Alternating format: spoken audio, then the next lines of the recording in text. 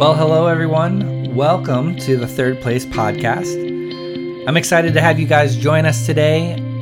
This is the first of two interviews that we have that coincide with our episode, Not If But When, how to have difficult conversations, because it's not if they happen, but it is truly when they happen, and how do we go a little bit deeper in a respectful way with people that we maybe disagree with or have conflict with.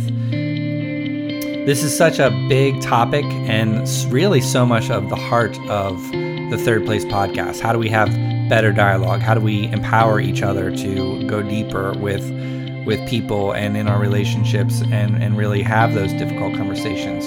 So for this specific episode, we wanted to have two interviews that coincide. So this is the first of two. Today, we are truly honored to interview two of the most inspiring women, Sarah and Misasha, who co-host a podcast called Dear White Women. You'll hear just the brilliance in our conversation. We had so much fun interviewing them, and we learned so much, and I'm sure that you're going to learn just so much as well. So, without further ado, Sarah and Misasha. Well, welcome to the Third Place Podcast. David and I could not be more excited because we have two guests that we have found from previous experience, but also a community that is near and dear to my heart, which is the Hey Mama community. And I want to introduce Misasha and Sarah of the Dear White Women podcast, and we are going to dive into the conversation that is probably one of the most important to us in this time and something that they touch on in probably every episode that you ever do, I would imagine. So welcome, you two. Thanks so much for having us.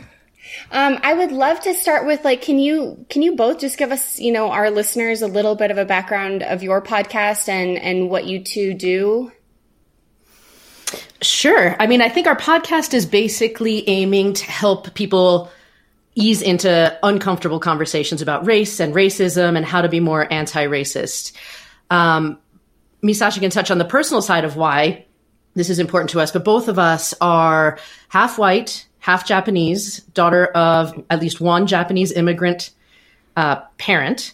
And we met 20-something years ago. We've only lived in the same city during college and then for 1 year after that, but we have remained the closest of friends through the decades and throughout the world, really. So I am really psyched that we've been able to create something that is really important to us personally, and I think really makes a big difference for the lives of others and also for, hopefully building a better future for our kiddos. Right. And I think, Sarah said you gave the background of the podcast and really came from a very personal place because if you're familiar with the podcast, you know that not only are we biracial, but we also have multiracial children. And in getting married and having kids, our conversations changed because, we've known each other for 20-something years. So our college conversations morphed into working conversations, morphed into, life and parenting conversations. And we realized that our fears for our children, while we all have fears and hopes and dreams for kids, they're not the same. And that in America largely depends on, in some ways, what race is your child or how is your child seen? And so, my largest fears before 2020, one of my largest fear was that my husband, who's Black, or my children who are half Black, quarter Japanese, quarter white, would walk out of our house and not come back. Simply because of the color of their skin. And, as a parent, you want to do everything you can to protect your children. And this is something I could not protect them from.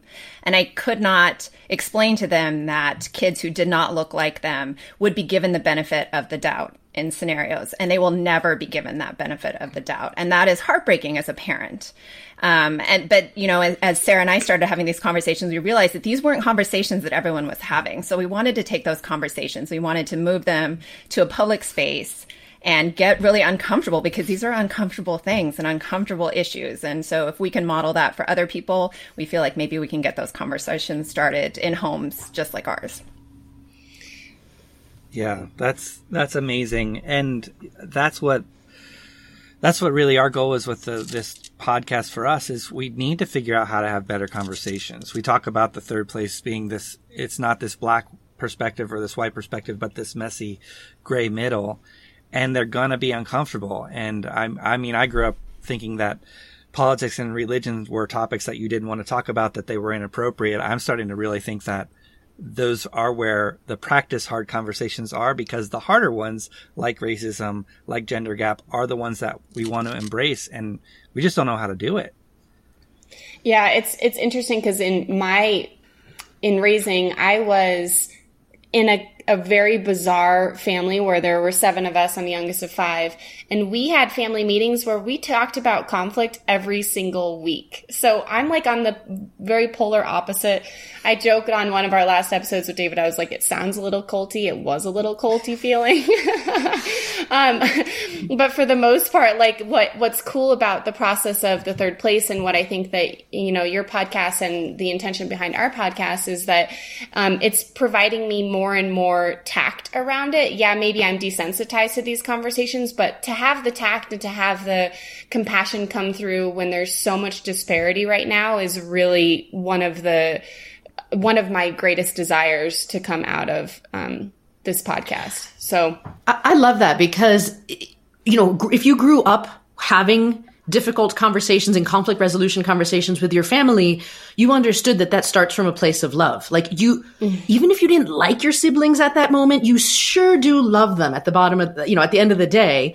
And so it's like you grew up in this environment where you realize that just because you have different viewpoints or something went wrong, you still see them as human. And I think that is the most difficult thing, the thing that whether, we can blame it on tech, we can blame it on our phones, we can blame it on any other thing, but we all have a choice to see the humanity in somebody else when we're having these conversations. And right now, largely the media is dehumanizing us. We are not reaching for that as the beginning of this. And I think, that is one of the most important things when you're heading into a difficult conversation, is like, remember the other person is still a person.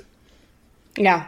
Yeah. So, perfect segue into the conversation that we want to have with you guys. So, the title of this is not if, but when, and how to be prepared for difficult conversations, difficult situations, challenging exchanges. And, we're seeing out there in media, there's tons of things being blown up.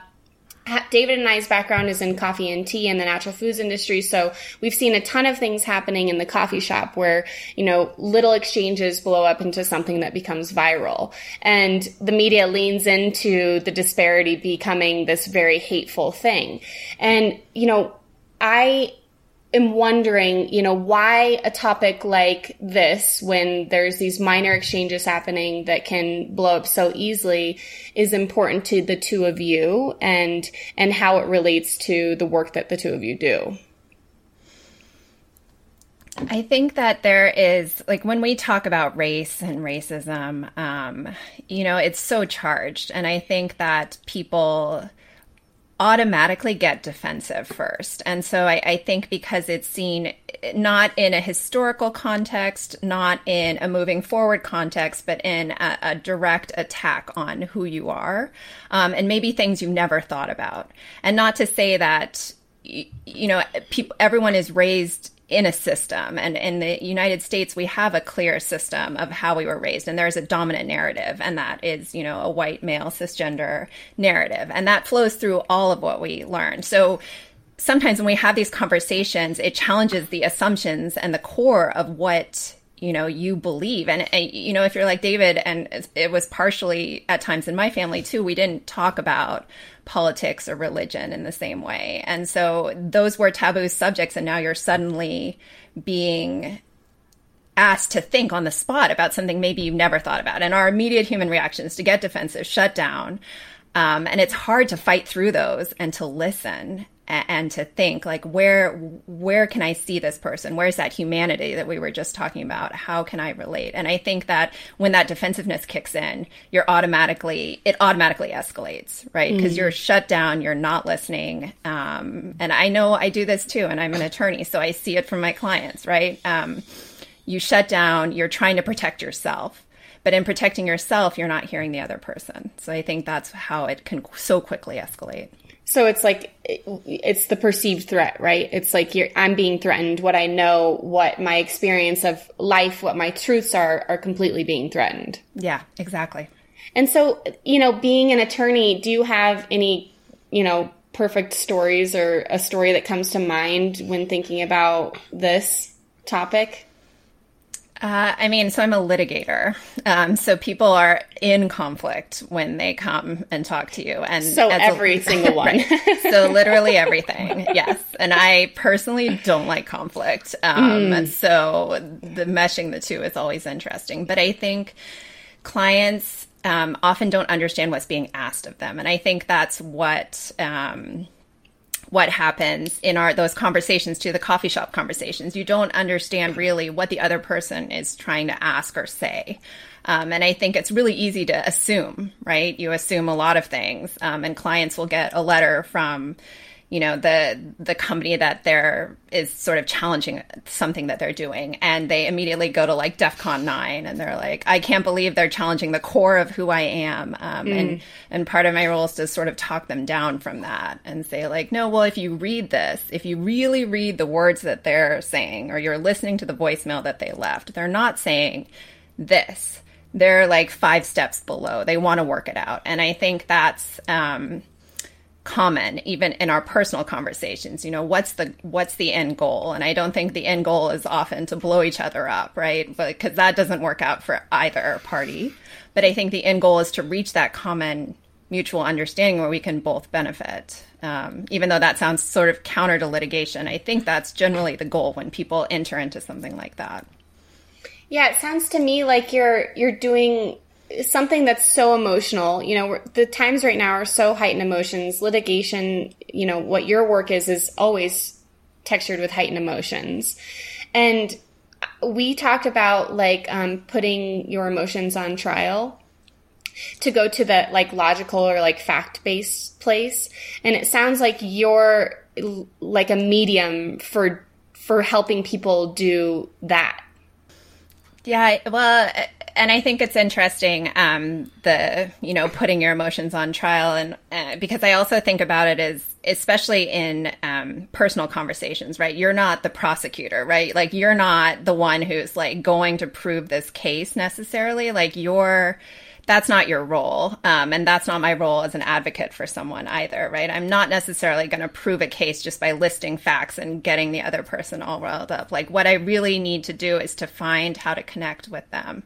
And part of that is from listening. Part of that is letting my own defenses like subside, and breathing is key to that. And just taking a moment, taking it in, like listening to what they're saying and what they're not saying maybe as well. I think for me, like when I think about trying to, I have to assume that this is learned, but I try to like always lead the conversation with that listening perspective. Like I understand that my perspectives are limited from a pretty narrow, happens to be white male middle class lens. But because no matter what, all of our lenses are so narrow, I want to have the conversations with the other so I can learn the perspective. Like to me, it's just foundational to be more complete human, to better understand this whole experience for everyone. So what's a tool? How do we get there faster? Or how would you encourage someone to lean into that a little bit more? I mean, what I heard you just say was realize that, your perspective isn't the only one. And I think we have to encourage people to remember that as a step one, because, in our country, going back to that narrative, we've really focused so much on meritocracy and I did it by myself and I am so strong. And, you think about the mother, like as moms, you're like, I'm not going to rely on anyone. I am so strong. I can do it all. Like that is our downfall. And I think the truth is, then there have been books and studies. None of us do any of this alone. So we need to start by first appreciating and taking stock and encouraging our, the people we're in conversation with to even appreciate that, like the firefighters, the policemen, whatever you think about police right now, the people who pave the road, the collect your garbage, like there are so many things that are being done in this world for the community, and we are part of it. And so if we start there and then appreciate that maybe if there is all this community, then maybe my voice isn't the only truth. and that there are many, many different truths out there. And then we can start being curious. I think that shifts the conversation in a different direction than the one where you're sort of selfishly going like, I am right and this is it and I am alone. And it's more angry. Yeah, which to me, I think really just like what you guys focus in on is it starts at home. I mean, as you were talking, I was thinking about conversations that I have with my kid that I educate him on really what's behind the scenes for something that he perceives or observes, so that there is that more of a, it's not a global perspective, even though I truly believe in that, but it's like more of just community and the backing. I even was thinking about like social media. I think a lot of our perception of these very dominant figures or powerful figures, there's like, they just post and it just happens. It's what they're doing by themselves. And that's totally not the case. One of the most amazing influencers I've spoken to, like, they will get honest around, it's a team. Like, I even love, it's as simple as that, but there's a team behind every force that's happening. And when we're so driven by media and social media right now, it's so easy to forget that, because what you're perceiving and seeing on your feed or whatever it may be for a very short amount of time looks like just an individual, looks like a very powerful individual that you could not even grace or touch with. Like, how could I even be something like that? So do you guys have conversations with your children around, what's an example of a conversation you've had with your children to give them that community perspective and connection? I'm like, what doesn't like have that? Our dinner table conversations, it's been interesting because my kids present as white, and yet because we have so many conversations about other like perspectives, because it's so important, especially for kids who present as white, to understand that theirs is not the only narrative. And, it'll be stuff like, so-and-so is really smelly at school, and he wears the same clothes all the time. And then it's like, let's slow the conversation right down and say, what else do you think might be going on in their home? Like, what do you have that they might not have access to? Like, what are different explanations? And there could be multiple different explanations for this, but just like challenging them, and then they come up with the answers, being like, oh, well, maybe they don't have a parent to go buy them deodorant. Maybe they haven't been able to shower for a few days. Maybe they don't actually have any other clothes, or maybe they just want to be like this. Like, there's so many explanations. And I find that I'm trying very hard to train the kids to think about alternative narratives, so they can develop a sense of compassion and also ultimately be nicer to themselves, as opposed to like they mess up on something and they take it internally and go like, I'm a failure. They might say, well, this and this and this had happened and I was having a hard day. Mm-hmm. Mm-hmm. I loved how you talked about, it loving yourself. Like we touched at loving others. Like, why can't we just get back there at the very beginning of this? But it seems like so much of loving yourself is such a part of that. And even the individualism that you touched on, it's like we've learned that to love ourselves, we have to be individual, or that success looks like being completely on our own. When in fact, the reality, that's just not possible. That's not this experience. But we've almost equated loving ourselves with the more independent we can be, the more we can love ourselves. And again, that's all like not true. Mm-hmm. I also think it's interesting that the shared connection and, comes from like, okay, even in your two relationship, it's like, here are the things that we share. And that's a part of the foundation of our friendship. But then there's clearly so much about the strength of your friendship, that is probably about having had disparity or in perspective and having had conversation about that would take it that, yes, maybe your friendship was founded in both being half Japanese and a mom and a mother, so on and so on. But I would imagine that it's stronger through disparity. It's funny because I think it's less disparity and more challenge in some ways. Like, I think, Sarah pushes me and challenges me, and she's laughing now, which is no, but we are very different in some ways. Like, I used to say I was the emotionless robot on our podcast, and she's like the touchy-feely being a litigator versus, a life coach, we come at things from very different perspectives. And I totally overanalyze things, among other things, and come at it, in one particular way. And then Sarah will come in and ask a question or say something. And I think that's when, I'm challenged to think a little bit bigger and differently than how I would otherwise think about certain topics. And especially the topics that we cover on the podcast. I think that's why we can have these conversations, because we come at it too from different angles. So when we're modeling these conversations, we're modeling it for a whole host of people who may, identify more with Sarah or identify more with me, or maybe fall in the middle, and they can see themselves or parts of themselves in how we talk. So I think that's one of the real strengths of our friendship evolving over the years, is that challenge component. Do you think that you are more productive in these conversations where you are different because of the foundation of your relationship? I think that, these are really tough topics. And I think that to go as deep at times as we do, you have to have a strong foundation, because there's a level of respect, and that love that we were talking about at the start. Like, even if we were to disagree about something, I still love her. So we can go back to that. But I think if you're trying to have a very deep conversation without that foundation, then it's very easy to have those fractures and those misunderstandings. And then, someone steps away just feeling wronged or hurt. And you can't get back to that level, that deep layer of love and respect, because it wasn't there to start.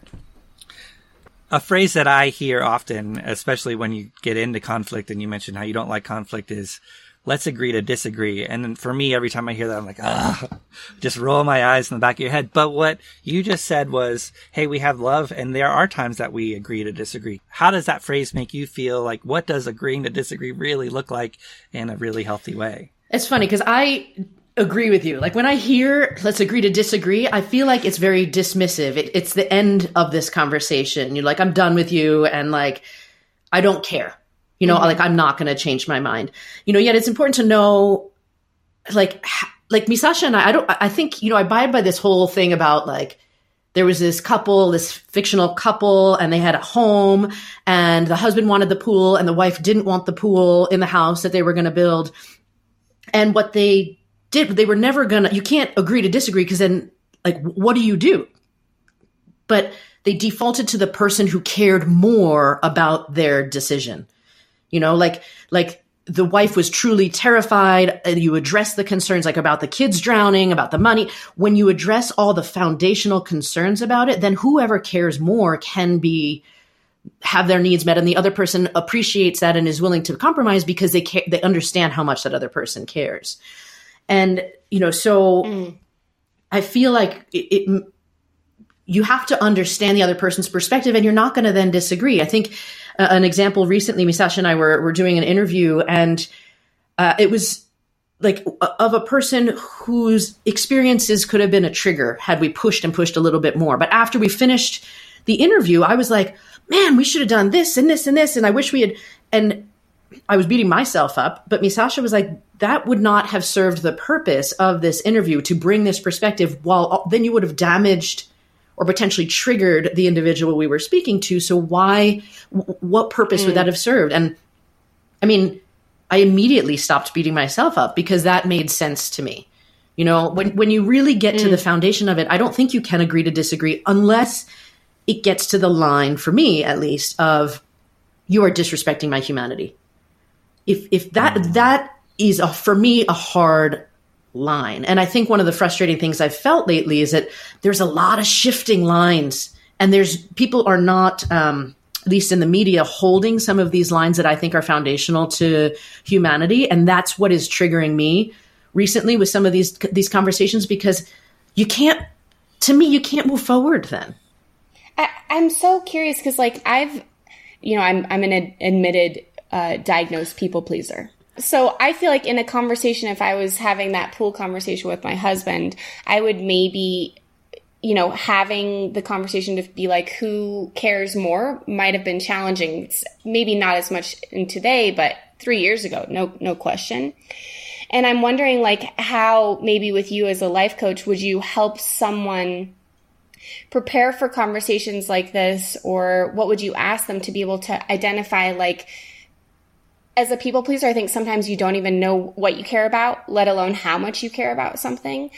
So how would you guide someone to get to a place of understanding that so that they can come with their full human self and be equipped to be in these situations? I mean, that's like a whole life coaching, like whole like set of sessions. But I think there's some fundamental things where... And people can find you where? I will call you after this. No. I think there's some things that we need to learn about ourselves that is not taught in school in order to really embrace our humanity. And it's stuff, and some of these things change over our lives, right? Like, I am a different person than I was before I became a mother because my values shifted.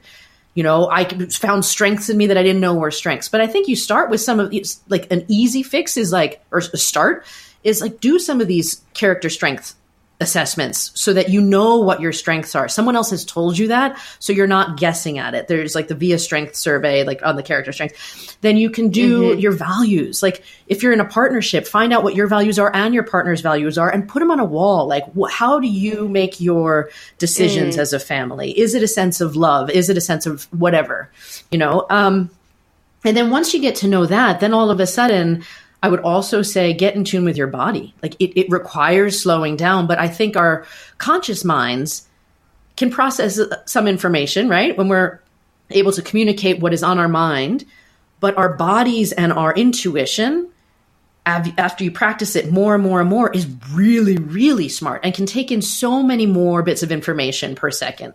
And so if you know where your anxiety lives, for example, in your body, and you feel that twinge of your stomach, you may not know the answer to the problem yet, but you know that you need to set aside some time and listen to that and mull it over. And then I do like the journaling. I mean, I've got like I modified the Artist's Way. And I just took the idea of handwriting. They have this thing called morning pages to like get yourself out of your own way. Yeah.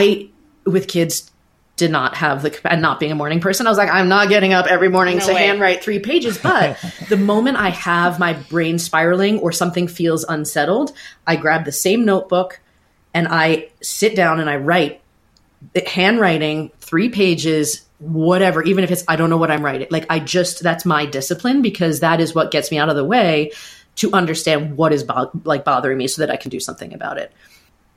It's so interesting how doing an act of writing, though, because that's like, I would think of that as like a logical practice. Actually, I'm hearing that it takes you, though, into your body. It slows your nervous system down and helps you get to a place where you can hear what's happening to your body. Yeah, I mean, there's a study that showed that when you're analyzing a situation that you're not sure about, like that is causing negativity. I mean, any of us have basically 3 main forms of processing information. You've got talking about it, you've got thinking about it, and you've got writing about it.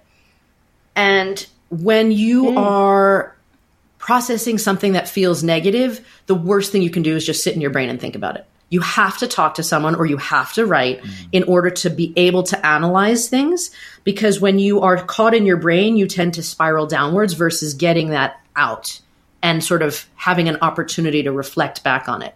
And the opposite is true for good things. Like, you don't want to analyze why you had such an incredible time, at this particular family dinner, because then it takes the joy out of it. You want to celebrate it, acknowledge it, be grateful, but you don't want to be like, I wonder what about that dinner was so amazing with my family. Like, you just want to appreciate it. So those are the tools that I know from like positive psych and life coaching world, that when you're having a difficult conversation, whether it's about race or any of these other topics that, like the pool, give yourself that space, that permission to process it however you need to. If you need to call your version of your Misasha and be like, oh my God, or texting. I mean, the amount of texts that the number of times I have had like a soliloquy on text, and I'm like, thanks for listening. And she's like, I didn't respond to anything. I was like, I figured it out. You just need to get it out sometimes and to process it. And that's amazing. Those 3 things. It's like the brain is inside your body, obviously. And so getting it out in a talking way is almost like an extroverted way of processing the information. And then writing it is still getting it out of your body, but maybe in an introverted way, but still out of your body, like getting it out. It's not stuck in your head. Oh, that's super fascinating. I wonder, though, too, I was thinking of you, David. I was thinking of men in that, where I was like, man, I feel like immediately, because processing out loud is, I would argue, probably a little bit less in their repertoire, or like that's not a tool that has been used or taught to men as much in growing up. And being a mother of a 3-year-old, that's been really important to me to instill, is that ability to process and talk out loud so that he can, I mean, if you're giving him a third tool to be able to have an emotional intelligence and a self-awareness, I hope that for men, and I know that you're very, very well versed in this, David, but I would consider you, more of a feminine energy in the way that you can tap into that processing. And I just wonder about that. I just thought, man, I wish that we could equip. That's amazing that you just intuitively processed that, because that is part of the reason why when they think about marriages, why men benefit so much more from marriages, because they now have a more built-in person that they can talk to, versus women who are constantly, I mean, at least right. My girlfriends, I mean, we are constantly talking as women. We're connection finders, right? So, well, and that's exactly what I was going to say. I'm like throughout my whole life, I've always had strong women, non-romantic relationships, like every stage. And I feel like that's where I did learn those traits. I was a man's man too. Eagle Scout, Boy Scouts, did all that kind of stuff. But I felt like I always had this balance. I think that's why I'm so passionate in other areas of work around women empowerment. Like, I want to strive for this equality even in my marriage, because it's better for men too when we do it well. Like, come on, guys, let's get going. It's really good to process out loud and embrace that feminine characteristic. It's really a beautiful thing. Yeah. Yeah, that's super cool. And I'm wondering, so do you have, Misasha and Sarah, what are your children and their ages? And so I have 2 girls, and they are upper elementary and middle school sort of grades. Oh, we're all online. This has been all, they're in the house right now. So if you hear screaming because someone touched somebody else's thing, I'm sorry, but I bow down to you. I'm like, I feel so lucky that I have a 3-year-old right now, that I'm like, man, I never thought I would be like, I have a toddler, and you are a rare unicorn, not just because you are born and raised in Colorado, but because of that. Most of the people that I've spoken to are like, oh my gosh, what do I do with a toddler at home? I feel like my kids are, to be fair, in an incredible sweet spot. Like, they can get their own snacks right now if they're hungry, for example, and I don't have to worry about that. So yeah, that's true. Those are the days that I'm dreaming of. Yes. Yeah. And you, Misasha? So my kids are younger than Sarah's. I have 2 boys, and they are just in sort of lower to mid elementary. So one was in here asking where the scissors were, and I was like, you know where 6 pairs of scissors are in this house, okay? Scarily enough, you do. But, there's sort of a constant flow right now with distance learning. Yeah. Yeah.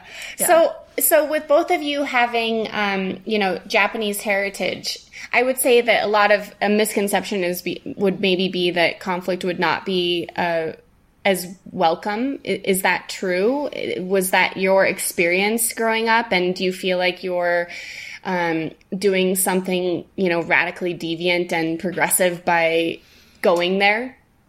My mom is not a typical, like, if you're going to do the typical thing, Misasha's totally laughing because she knows my mom's stories. Mom, if you're listening, I love you. But she's not a typical Japanese woman by any stereotype you could ever imagine, other than she's not that tall. Like, that's the only thing that, so I would say, and she married a white guy and left her homeland. Like, there is not right? Like, she's incredible and raised 3 kids and all this sort of stuff.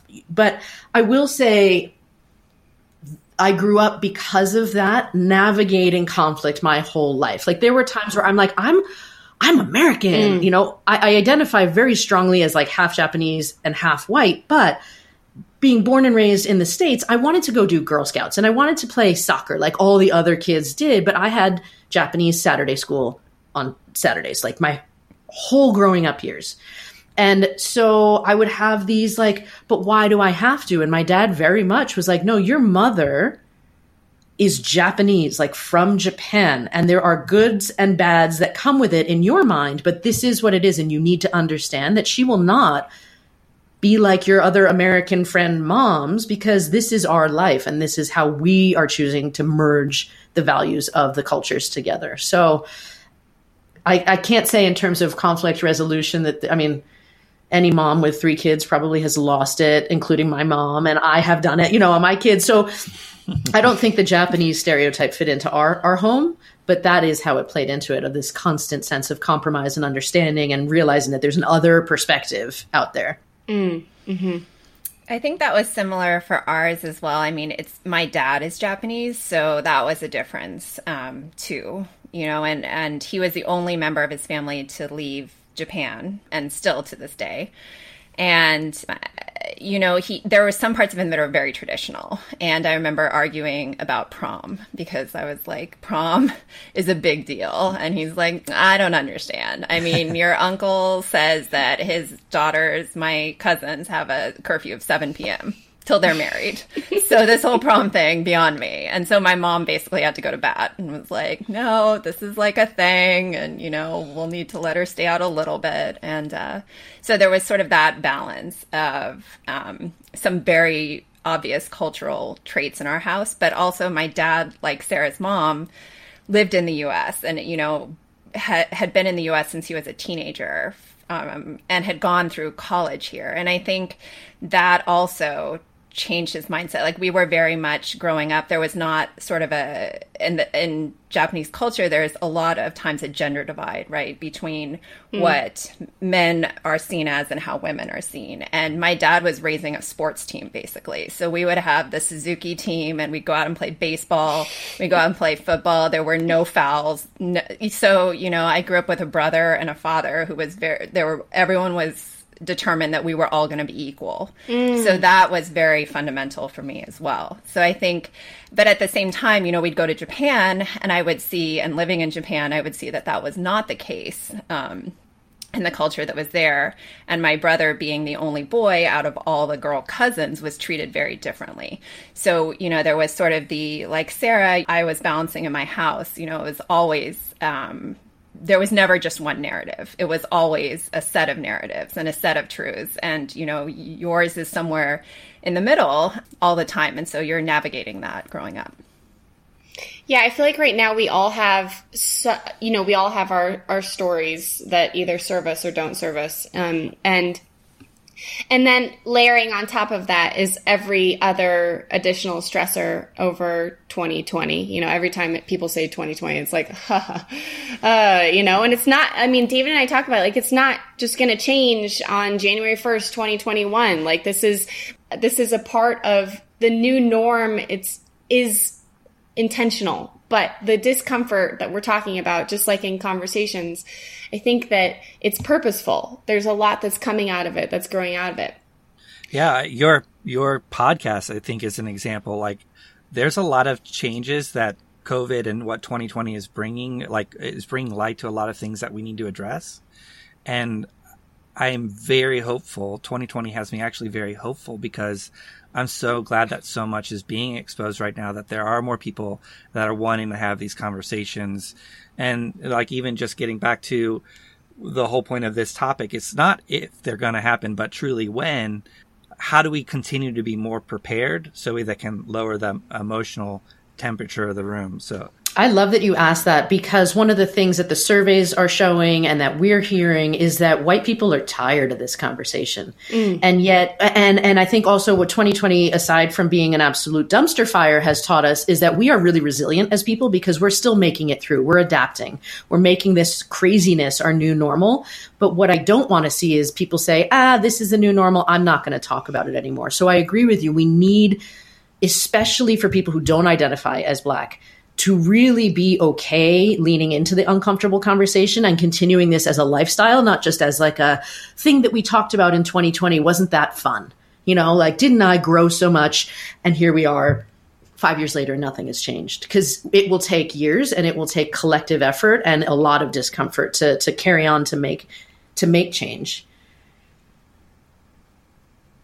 Well, so I lost my father at the beginning of COVID, and it was a very bizarre grieving process. It was the closest death I had ever had. But the reason I bring this up is because I feel like the experience that I had, I feel like there's grief happening in a global way, that it's a death of an old way of being. And I think what happens when someone dies is that there's this immediate sort of like coming together, and there's sympathy, and you pay attention to it and you feel support. But then over time, it sort of just becomes this like, it's not really talked about anymore. And then it's like, oh, it just happened, and then it's in the past, when in actuality, it's with me forever, right? I'm forever stamped with a new way of operating as a part of it. And I feel like what's happening is that there's a similar thing where I want it to be so desperately, like, what if we could continue to ceremonialize, in a way, the death of the way that we used to operate, and keep remembering that, yes, there's mourning to be had for many, but there's also, I hope that we can keep going there and keep reminding us that we need to have this conversation, and it's not just the funeral and be done. It's the funeral and then. And I think actually what I think about, even in the Japanese culture, it comes up for me too, is that I love the way that death is celebrated and ceremonialized. And I'm like, I wonder if, like, you know, another cultural perspective of that could be little bits and pieces of things that we could bring into the way that we're operating and grieving the old way that we were, but continually resurfacing these hard conversations. I love that, because, I mean, in the Japanese culture, it's true. There are so many memorials and, yes. You know, and a constant reminder of, you know, the family shrine in the house. And you're always relating to your ancestors and a whole host of levels. And don't forget, like, at the beginning of it, you pick up the pieces of your relative's skeleton with chopsticks. You face death. Bone. Yeah. Yeah. You have, I mean, it gives me the chills. You are really in it. So and that's kind of what connected. this year is. If you allow yourself to be really in it, to really feel George Floyd calling out for his mother, if you allow yourself to be raw and real and appreciate that our experiences are so wildly different based on the color of our skin or how we show up looking in this world, if you can really, really feel that, you'll feel that initial like slam of picking up, like facing death, like dressing your deceased loved one's body, putting them into the incinerator, picking up their ashes with chopsticks, which incidentally is why you never share food from one chopstick directly to another chopstick, because the only time you have two sets of chopsticks on something is a dead person's bones. Wow. Oh, wow. And you put it into the urn. So, but then going after that, to your point, Misasha, about like the constant celebration, the reminder, the yearly, you know, and then the daily shrines, and I mean, all of it. It's really cool that you pointed that out. Well, I think also it's important because, you know, Sarah, when you were talking about how we've seen all the studies now about sort of white fatigue again, and saying, you know, like, I'm past this. I think it's really important to remember that there are so many of us who cannot look away.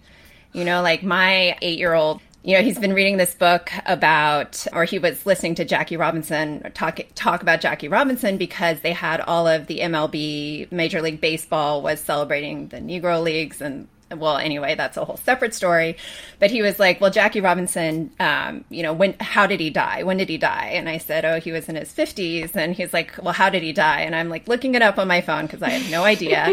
And he's like, did a white person kill him? And I think, you know, this is what 2020 has meant in some ways for our family. And it's very hard, I think, if you're thinking about this too, like, death is, and going back to the grieving process, right? It's very personal for some people, and other people have the ability to look away. But when you support the person who is dealing with that grief, and that grief that might be continuing because it's sort of on an onslaught on a daily basis, you can't look away if you're actually doing that work. If you're actually trying to be there and supporting that person, you don't have that option anymore. So I think that's really important when things get tough, things get tired. Stopping having those conversations is looking away. And so in order to keep forward motion, we need to keep having those conversations. Even if it's, you know, small conversations, a thought, a reminder, some discussion with your child while you're watching some show, it can be very small, but it needs to keep happening, I think. And that's an example of where I continue to see privilege. Like, as a white person, you get to choose to say, okay, I'm kind of done with this conversation now, and you can take that conversation hat off. When you are a minority or you just look different from someone else for whatever reason, you can't ever take that off. So guess what? My whole life is fatigue. Like, and that's just what, I don't know, I'm just really frustrated and sad at. Mm-hmm. Mm-hmm. It'd be cool if there was a way to bring that ceremonializing into this 2020 for people, like a tangible way. I'm trying to think now, and it probably won't come to me until later, but of something that I can physically put in my home as a reminder to like keep doing this work, keep welcoming the pain and the discomfort, and to be an example of that to my kid and to my husband, so that and then, emote that. And I feel like I so believe that you attract what you're manifesting, or how you present yourself and your energy. And so I feel like if all of us are focusing on that in our home, and that with our relationship with ourselves too, that it's just natural gonna be this contagious effect that I dream of. And so, I mean, I'll follow up with you guys and let you know. I'm curious if you do anything too to like put something tangible in your home. I'm sure for me, Sasha, it's the living, breathing 3 people in her home that she has. Like, I don't think she needs a shrine. And for me, it's like my friendship. But I think that goes to me, that speaks to like having a reminder of your why. Like, right, that we talk about that a lot. Like, why do you care? David, why does that bother you? Like, how do we articulate that? And so would it be a photo of the person you love so much who's being judged? Would it be like a Black Lives Matter candle? Like, I don't know what it doesn't, but I think you need to know why you care. And that is enough of a reminder. That's beautiful. I love that. Geez, I just have loved talking to you two so much. And I feel like we could talk all day, but you have children at home to homeschool. But I do have one burning question, though, before we end. Like, what message do you have for dear white men? I mean, I think it's honestly the same in a lot of ways. Like, you in particular occupy a space of privilege in this country where you can sort of move into any space and know that you're A, given the benefit of the doubt, B, you're largely going to be safe, and C, that people are going to listen when you speak, and really give weight to your words that a lot of people don't have the privilege of having. So I would say use that privilege. Use it, because you have so much of it. And David, like you were saying, men do better when women do better. And that is true for all of our marginalized communities. Like, we all do better. We've, Sarah and I always talk about, we rise by lifting others. We do. And I think we've seen parts in our nation's history where that has been true to at least some degree. And now is not one of them. So I think we need to go back to that. Use your voice, because it's so powerful. That brought up another question for me, of course. What would you consider a successful conversation, let's say, when you guys have spoken with someone coming from a completely different perspective? And like, what's your goal in a conversation with someone from a different perspective? I think it's hard to say there's a success in one small conversation. I think it's a series of ongoing conversations, because you have to navigate the natural human instinct to get defensive. And there are going to be times where pushing and pushing just for the sake of achieving some notion of success is going to backfire if you don't let it breathe and come back to it. But I think it's this sense of persistence and humanizing and, going back to that idea of what is your end goal? Well, there's so much, right? There's like income equality, there's racial, like all of these things are tied in. So if you can shift the needle a little bit in any one of these conversations, it could have a ripple effect on all of the other inequities and negative aspects of dehumanization that are happening in this country. So do you have a different, like, I'm curious, Sasha, what your answer to that would be? I would say just to feel heard in some ways. I think that I agree with you, Sarah, that it is a process. And I think that what we've seen sometimes is that people sort of rush into having a difficult conversation, it doesn't work out so well, and then you back away and you're like, well, I tried that, that's not working for me. But I think the intentionality behind it and the persistence, like we don't learn how to do things once by doing them once, right? Like we learn how to do things by doing them repeatedly and getting better at it, and it gets easier in some ways. So I think there's that, like you start by trying to listen and to be heard, and that does require putting some of that defensiveness on hold, because I feel it every time we start having conversations too. Like it comes, and that is also a practice. But to start to really hear, I think is one of my goals. And it sounds like even just a little bit of exposure to opposing perspectives like that in itself can be productive. Thank you. Well, this has been amazing, and just not only thank you for the time for this podcast episode or this interview, but thank you so much for the energy that you're putting into the work. It's just a beautiful conversation, and I really am just ultra grateful. Can you please share with our audience where they can find Absolutely. you? Dear White Women is anywhere you listen to podcasts. We also have all of our episodes and a bunch of resources and information up on our website at www.dearwhitewomen.com. And our social media handles on Facebook and Instagram are at Dear White Women Podcast, and then on Twitter at DWW Podcast. Thank you. Thank you both. Thank you. Thank you so much. Well, thanks again for listening, everyone. I'm sure you all loved that interview as much as we did. Join us in the next couple days as we look more from the clinical side of how to have difficult conversations. We'll be interviewing a friend of mine, Sonam Klein, who is a professor of cyber psychology at the New Jersey Institute of Technology.